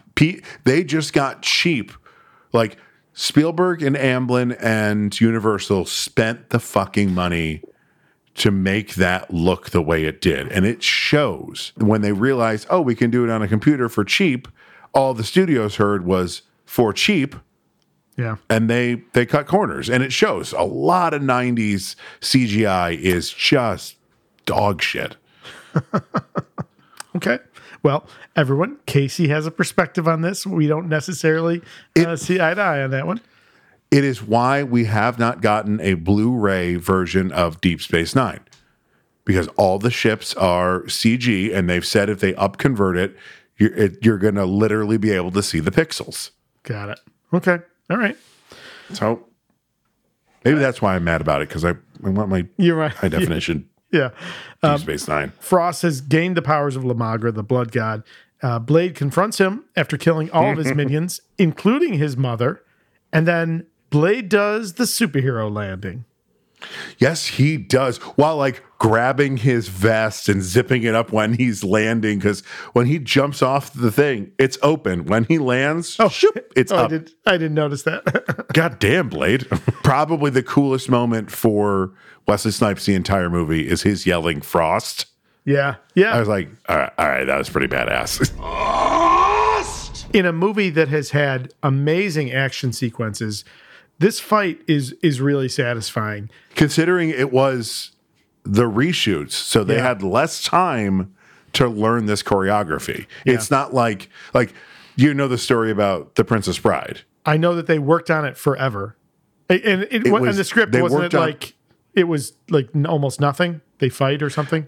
And then the same guy who taught David Prowess was Darth Vader's sword double in Empire. He's done Highlander. He's great. Yeah. He's an Olympic gold medalist, isn't he? For fencing? I seem to remember Carrie was saying that in his book. Bob Anderson, yep. Yeah, he's really, really impressive. Let's see. Sadly passed away 10 years ago at the age of 90. Wow. Yeah. Rob Reiner wanted to shoot kind of in sequence. Yep. And then they realized they wanted to make that fight bigger, and they pushed it to it might have been the last thing they shot. No kidding. So the pressure, if I remember the book, there was some sort of the pressure was on because I think either Mandy or Carrie was going on to another project the next day. Oh, wow. So if they didn't get it that day, they were fucked. Okay, so let's give is he knighted, sir? Oh, he might not be. It would say. Yeah. OBE? He's not, which is I don't know how he's not. So let's give Robert James Gilbert Anderson some credentials. So he's an English Olympic fencer and a renowned fight choreographer. So first of all, he wins 5 gold. Representing England. Oh, the British Empire Games. Is that I don't know what that is. Yeah, no, it's not the Olympics. It's not the Olympics. I imagine it's the precursor. What are our Olympic tryouts? They have a name. Yeah, that would make sense. So at the British Empire Games in 1950, which is a lead up to the 1952 Summer Olympics, he takes 2 gold medals and 3 silver medals. That's in the British Empire Games. He then goes on to fence in the 52 Olympics, and he is tied for 5th in the team saber event in 52. But then he goes on and really makes his mark in Hollywood. So I'm going to give you the bookends. So these are actors he coached in swordsmanship. Errol Flynn. Fuck. Johnny Depp. Oh, for Pirates. So, yeah, Sean Connery. What the fuck did he... So, here's his movies. For Zorro, sure. Yep. Wow, Star Wars, me. Highlander, The Three Musketeers, The Princess Bride, The Mask of Zorro, Lord of the Rings, Die Another Day. He stands in... He's the stunt double for Darth Vader in Empire Strikes Back and Return of the Jedi in the because lightsaber battles. They were like, he's got to be a little better at this. Yeah, I mean, if you've seen a cool fight on screen... it was He's probably had something to do with it. Yeah. Right. That's what he coached Johnny Depp on, was the Pirates movies, right? Yes. Curse of the Black Has to Pearl. be. Yep. Which has amazing sword player. It does. Yeah. That fight between Jack and Will in his workshop is holy shit. Might be one of the best scenes those two have in any of the movies. Well, I will stand by this, that Curse of the Black Pearl as a standalone film is a fucking phenomenal film. Agree 100%. Yep. It goes downhill real quick. The best one in the series. Agree. Yep. Mm-hmm. Don't give your hero a sword if you're not going to have an epic sword battle. He doesn't. You don't get that with any of the villains. But when you're facing the big bad, if your hero has a sword, he better be fighting the villain with a sword. Now, Frost. Here's the only problem. Frost has a sword out of nowhere. He's like, Thank hey, you. That's what it's going to. Yeah. That's totally what it's going to say. Like, I know it's a reshoot, but have a pickup of him being like, "Get me my sword." Yeah. Or having someone throw it to him, or having it like tucked away in a corner, or at least something. Show it suddenly once prior to that. Yeah. Did he have it up his prison purse? Is that what's going on here? Oh, don't stab me with the hepatitis sword, please. So this is great. Now you may reference the reshoot. So we're going to drop it in the show notes when this comes out. There was an alternate ending. The fight with Frost through the ending. There's an alternate version. Which is so weird because, so the original runtime, did you see what the original runtime of this thing was? No. 240 minutes. What? And of course, audiences, because. Wait, that can't be right. 2 hours 40? 2 hours 40? No. 240 is 4 hours. That can't be right. Hang on, let me. Shut the fuck up and that one cannot be right. Stop saying that can't be right. Casey, I don't think that can be right. I think he took that guy's wallet. Yeah. All right. The original runtime, 140 minutes, not 240, 140. Okay, so 2 hours, 20 minutes. Holy cow. So 20 more minutes than what we watched. Holy shit. 20 more minutes at the same pacing. Oh my God, I would have killed myself. Yikes. And it was, let me read exactly what it says. The first cut of this film, which was 140 minutes long, had a disastrous test screening with audiences. I feel like the person who wrote this trivia note was at the screening. It was it was a shit show. Yep. Heavy edits and reshoots were implemented, which delayed the release of the movie more than half a year. That's interesting. Huh. The most significant change was the additional final sword fight between Blade and Deacon, which did not exist in the original version. Except in the original version, he becomes a giant pile of Kool-Aid. Yeah, now again to be that must have been finished effects.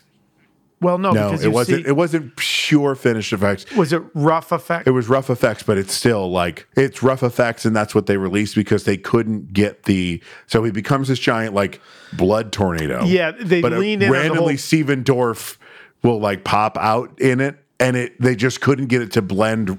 The technology wasn't there yet. I'm limited by the technology of my time. The CGI in the fight with Frost, after he's an avatar of the Blood God, I do not love that. Blade finds that his sword is basically ineffective. If he cuts, he cuts Frost's hand off, another one reforms. He cuts him in two, and the torso comes back and merges back with the legs. Through the power of Kool-Aid. So I don't love that, but it's better than the blood tornado blob that he becomes in that alternate ending. In the version that we got in the theatrical release, Blade has the syringes with the EDTA serum and basically blasts Frost with that in a really cool, very stylized way of throwing them and then finally kicking the last one into the shot between the eyes, which of course causes Frost to inflate and explode like the other vampires did. Frost is destroyed. And whose death is not listed in here is Quinn. And I would like to say, not since Boba Fett's death in Return of the Jedi has a character gone out like a punk ass bitch. I gotta fucking kill you, Blade. Boop, dead. Yeah. You're not wrong. It was perfect. I laughed very hard at that death. I was like, that's perfect. Yeah. That's Indiana Jones shooting the swordsman in Raiders. It's exactly what that character deserved. I love, Quinn is dangerous and lethal, right, to humans. But in terms of like on the Blade scale, he is laughably incompetent. Mm-hmm. He's condiment king to Batman. Yes. You're just a nuisance and you won't go away. That's exactly right. Yep. And Blade doesn't really have the time to follow up and get rid of him once and for all, but what's it matter? Yeah. Yep. Because I think a little headcanon here. The reason he doesn't is because he knows it'll keep bringing him closer to Frost. Yep. Yeah. Right? Sure. Oh, sure. Yeah. And in fact, in the opening scene in the nightclub, he sees Quinn and wants to know, where Frost is. So yeah. Right. Okay, so the end of this bad boy is Karen offers to help Blade find a cure for himself. Instead, he asks her to create an improved version of the serum so he can continue his crusade against vampires. In the deleted scene, at the end of this, she notices a figure standing off in the distance. And what you didn't notice, unless you had like earphones in, that figure goes, "It's Morbin time." He sure does. Because it is, in fact, supposed to be Michael Morbius. And just showing how like Wild West the 90s were with comic book characters. They didn't realize they didn't own the rights to the character. They didn't realize that he is a Spider-Man character. So, that's funny you say that. At this point, Sony had not yet bought the rights. So, I'm sorry, I read the note wrong. It was a couple years later they did, and so so this movie's in production in like 97, right? Yeah. It's middle of 98 is when Sony buys it. So when they filmed this and packaged this and put it together, Marvel still owned it. Yes. Oh, that's so fucking wild. And they were setting Morbius up as an antagonist for the sequel. Well, probably an antagonist that turns ally because Night Stalkers was going on at this time. And it was Morbius. Yep. Johnny Blaze. Yeah. Blade. Man-Thing. Werewolf by Night. Sometimes. The main crew, or was that Midnight Suns? That was Midnight Suns, I think. Night Stalkers, Marvel. 92. Oh, that was before 92 to 94. So it's a few years earlier. Oh, it ended in 94. Okay. Yeah. So it's Blade, Frank Drake. He's a hard-boiled PI, right? Who hunts down vampires. Hannibal King. He actually is a vampire. Oh, these are all the pure vampire hunters. I think so. Night Stalkers they have a business. They're hunting vampires. Am I conflating the two? Midnight Suns. Yeah. Which are like the... Yeah. Yep, bring those up now. They are... Oh, no, that's a video game. Holy shit, there have been some... so apparently at some point, Doctor Strange, Captain America, and Carol Danvers were part of it. That's crazy. Rise of the Midnight Sun. So the original one, we've got a couple of the Nights. So all the Night Stalkers, or some of the Night Stalkers, Morbius, the Spirits of Vengeance. So two different. Danny Ketch was in there too. Danny Ketch and Johnny Blaze and Ketch. Is that how you say it? I would assume so. Ketch. Another Spirit of Vengeance, Michael Badalino, and the Guardians of the Darkhold, the Darkhold Redeemers.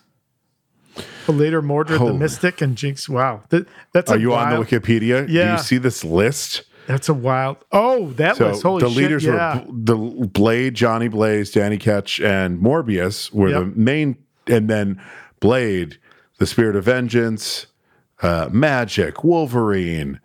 Yeah. Elsa Bloodstone, Doctor Strange, Dr. Voodoo. Damon Hellstrom. Oh, that's cool. Iron Fist. Hannibal King, the Man-Thing. There's Man-Thing, Moon Knight. Scarlet Spider, Scarlet Witch, Werewolf Briefly.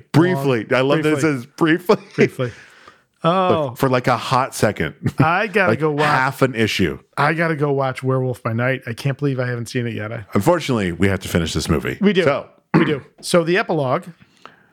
In a brief epilogue, Blade confronts a vampire. Originally was supposed to be the Whistler as a vampire. Oh, really? Like he turned? Yeah, like he didn't shoot himself. Oh, got it. Because when he fires the gun, Blade doesn't react at all. So I'm wondering if they originally shot it with him just walking away, implied suicide, and then he comes back. Oh, sure, maybe. There was a body here. There was a body here when I left to go kill Frost. Yeah. Shit, he's a vampire. Same idea as the beginning, taking her to this exclusive club, but he, prematurely vampirisms and tries to kill her there before getting into the club. Mm-hmm. And then there's Blade, and that dear listener, his movie.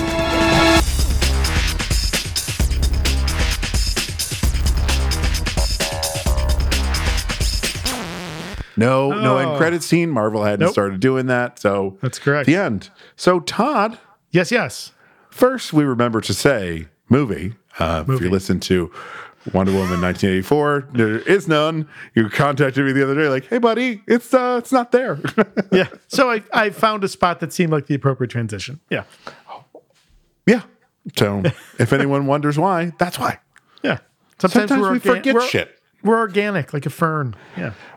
So Todd, as always, we got some questions here. We do. Todd, who was your favorite character? Blade, 100%. Forget about how crazy Wesley Snipes is going to become. He doesn't even have a lot of dialogue. This is an actor. It's character. Yes. Yes. So, mine's Quinn. Okay. Because Quinn, he's fun. He's fun, and also I again, taking away the craziness that will become Wesley Snipes, leaving post-it notes signed Blade for Blade Trilogy. Yeah.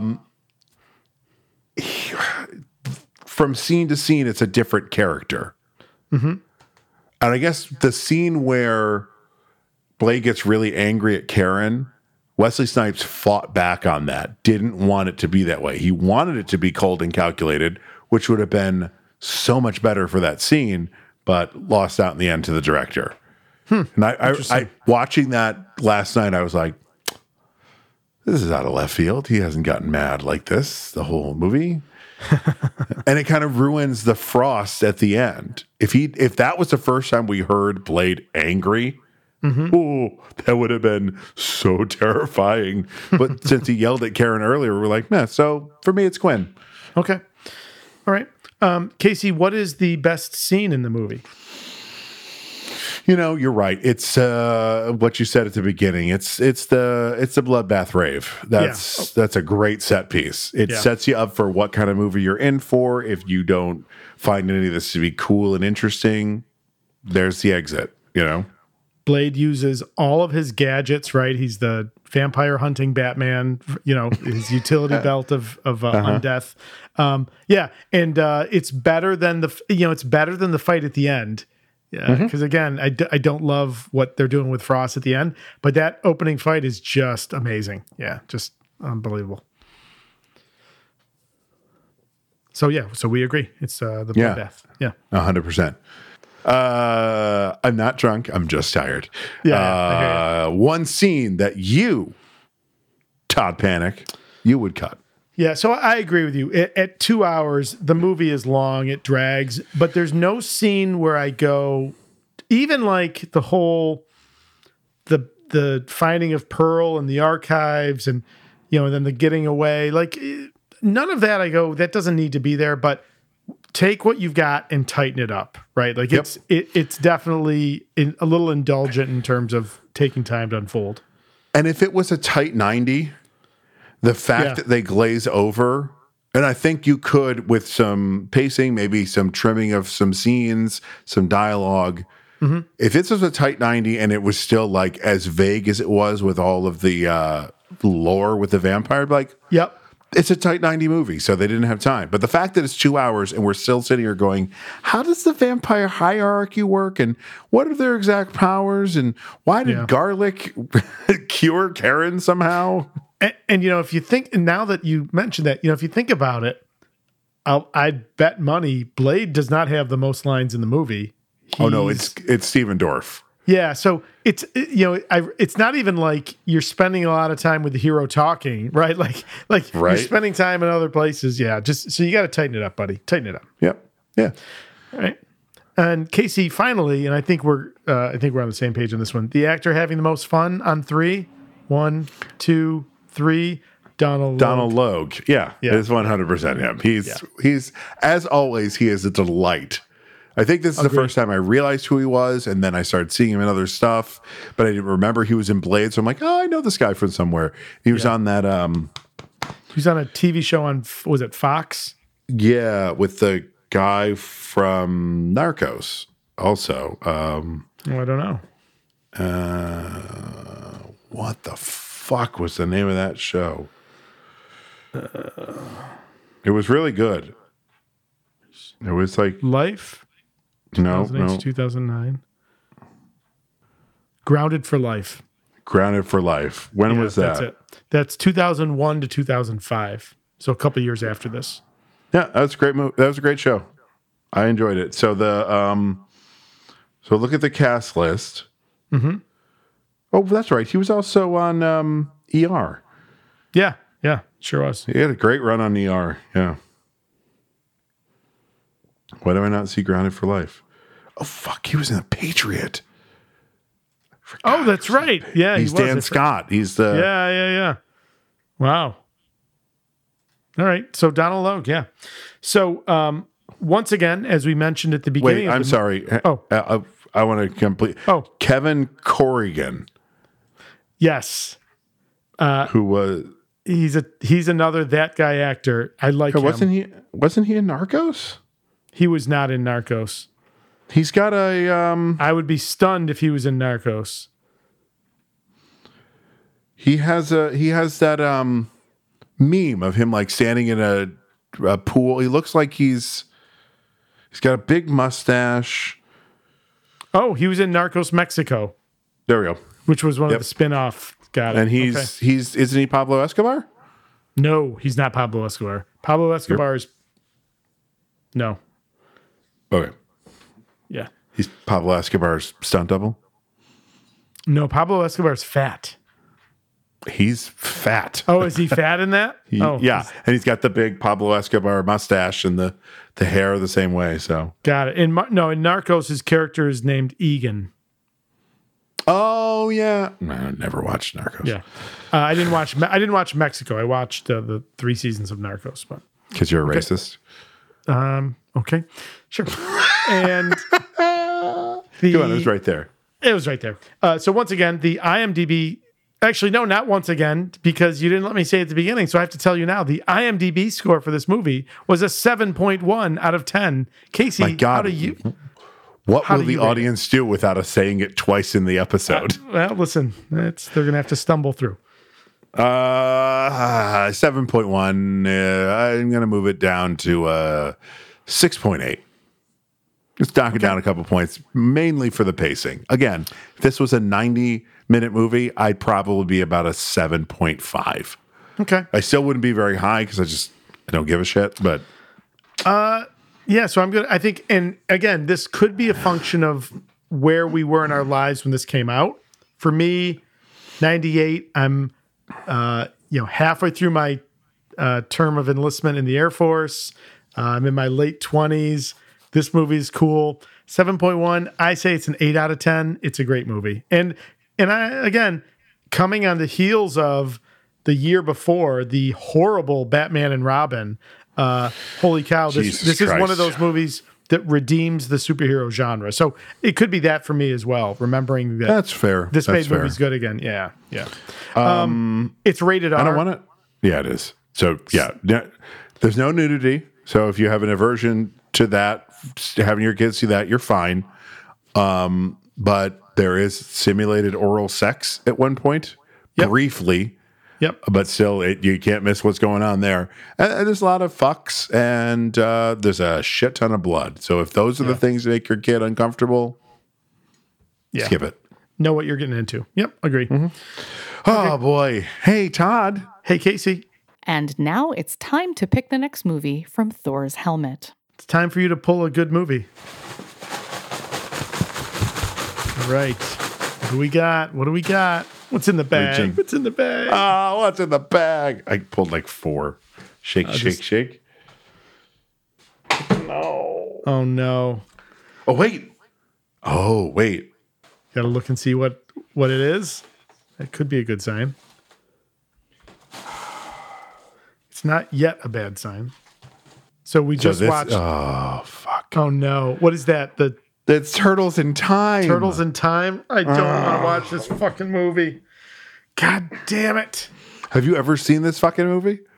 I'm sure I have, because I think, with one of the boys, I think Christian, maybe. Motherfuck. Turtles in Time. I'll get this out of the way right now. Jim Henson Studios did not do the puppetry for this movie, and it fucking shows. So the third of the original sequence of Teenage Mutant Ninja Turtles, Teenage Mutant Ninja Turtles 3, Turtles in Time. Okay. Let's watch that trailer. 16th century Japan. Brave men ride into battle, fighting an evil emperor. With their only hope, a golden scepter that can open the gates of time itself. Now, in their darkest hour, come 4 brave fighters from another time, another place, another species. You were expecting maybe the Addams Family? They're back, and they're back in time. Hey, dudes, check it out! We're in Shogun! Once before, demons defeated my ancestors. Now they have come back for me. Talk about your quantum leap! My cannons can destroy these monsters, my lord. Uh-oh, this doesn't bode well.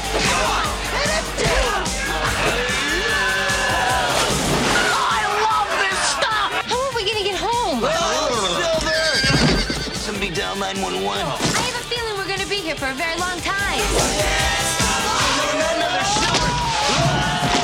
This is the worst rescue I've ever had. I think I swallowed a frog. I hope it wasn't an ancestor. New Line Cinema presents A Legorama. Sweet! The 4 greatest turtles Hey, all right. It's not just a job, it's an adventure. ever to go down in history. It's just your ordinary time travel equal mass displacement kind of thing. Kids. Teenage Mutant Ninja Turtles 3. Help, I'm a turtle and I can't get up. Oh, fuck me. Yeah. I'm not looking forward to this. This is, listeners, sometimes, I got nothing. I got nothing. I don't want to watch this movie. We have to watch. Oh, God. So interestingly, the name of this movie is just Teenage Mutant Ninja Turtles 3. There was a video game called Turtles in Time. Oh, so yes. I'm wondering if we've just conflated that over the years, but yes, you're right. On IMDb, it is just so the tagline on the poster. So it's Teenage Mutant Ninja Turtles 3, and then there's a tagline underneath it: "The Turtles are back. ... in time." So it's Teenage Mutant Ninja Turtles 3. Do you want to make a guess at the IMDb rating for this movie? Yeah, I see it, but I think honestly, this is high. This is fucking high. 4.7. Take your nostalgia glasses off, you fucking millennial, and realize this is garbage. However, we get Elias Koteas back. Oh, okay. All right. Well, we liked him, I guess. Mm-hmm. And it's got Stuart Wilson, the villain from, if you look at his IMDb picture, the villain from Mask of Zorro, which we mentioned in this movie, and also the bad guy from Lethal Weapon 3. Wait, Elias Koteas is not a top cast in IMDb. Are you sure he's in it? Oh, Casey. Oh, I'm sorry. He's the first one. Sorry, skipped right past him. Don't look at his picture. He doesn't look like he did in the first movie. Right. Yeah. Agree. And they put a terrible wig on him because he had started to go bald by this point. And just cut all his hair off. Like he looks like here. And there's a scene where he also looks like this. But there was someone else in here that was of note. Stuart Wilson, the bad guy he's the bad guy in Mask of Zorro. He's also the bad guy, Travis, in Lethal Weapon 3. He's the corrupt, the corrupt cop. Oh, John Alward is also in this. John Alward. I don't know who that is. Oh, who just died. Oh, from ER? From ER and from Armageddon and from... Oh, yeah. Just truly a that guy actor. He died May 16th. Wow. God, he was so good on ER. Yeah, he was. 75. Wow. All right. Okay. It's the same April from the first one, but Paige Turco, yeah. Not for the first one, for the second one. It's not Judith Hogue. No, right. Hello, Judith. Okay, so Todd, I don't want this season sucks. We've had a tough run. I'm not gonna lie. Yeah. Okay. So Casey, if people have been listening to this episode and have some they've thoughts made it about this far. yeah, or they've got some thoughts about what's about to happen, what's the best way for them to find more information about what we do? Oh, if you want to contact me personally, that's going to be Twitter, .Ryan Casey, Instagram, .Ryan Casey. And how about you, Todd? We'll do the podcast in a second. Sure. Twitter, Instagram, TikTok, the handle @TMP in SYR. And what about the podcast? Oh, well, the podcast, you can TSPHC tweets. I don't have to tell you where that is.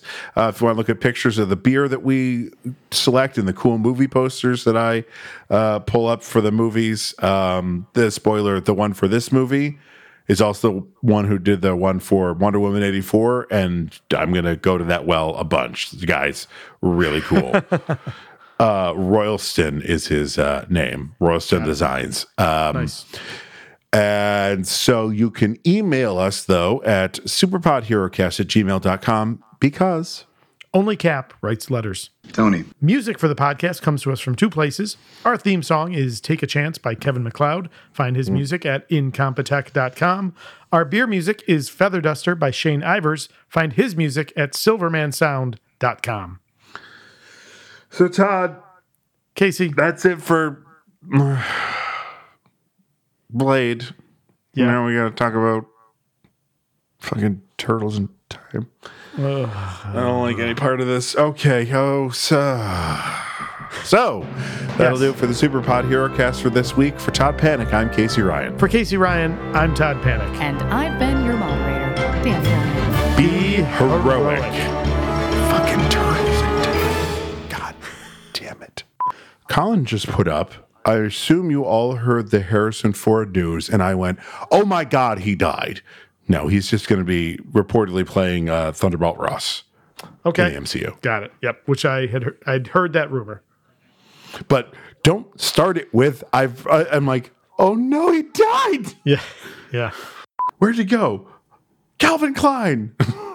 He went that way. I think he took that guy's wallet.